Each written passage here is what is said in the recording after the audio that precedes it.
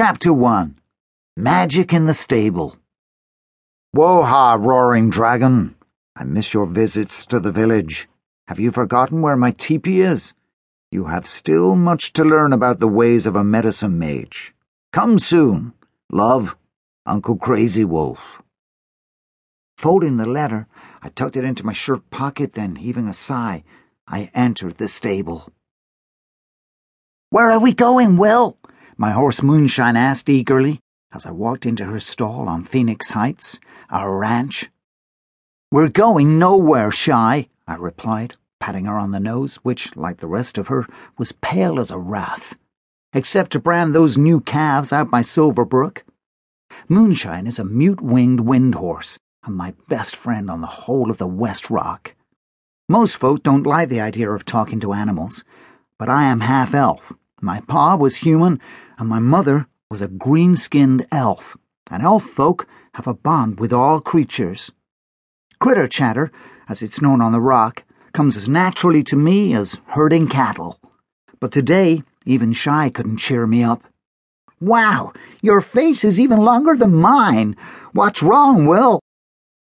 "Got another letter from Uncle Crazy Wolf, asking when I'm going to visit Gungshu Village." "Great!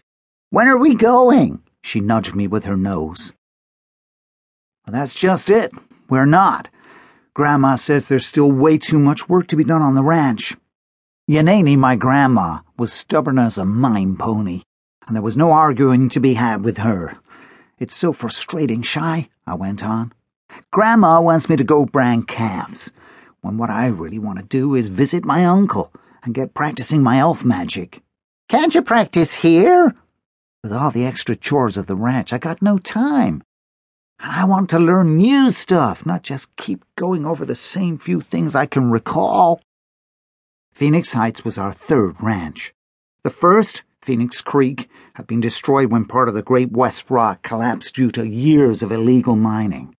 Yanani and I, and many others, lost our homes when the whole of the western arm broke off the rest of the rock and fell into the wastelands below. The West Rock had at one time resembled an enormous cactus, but now it didn't look like anything much. Our second ranch, Phoenix Rise, was over on the eastern arm, but we'd sold it when we moved up here to the mid-rock 4 months ago. We'd sold it because Yanani said it was too small.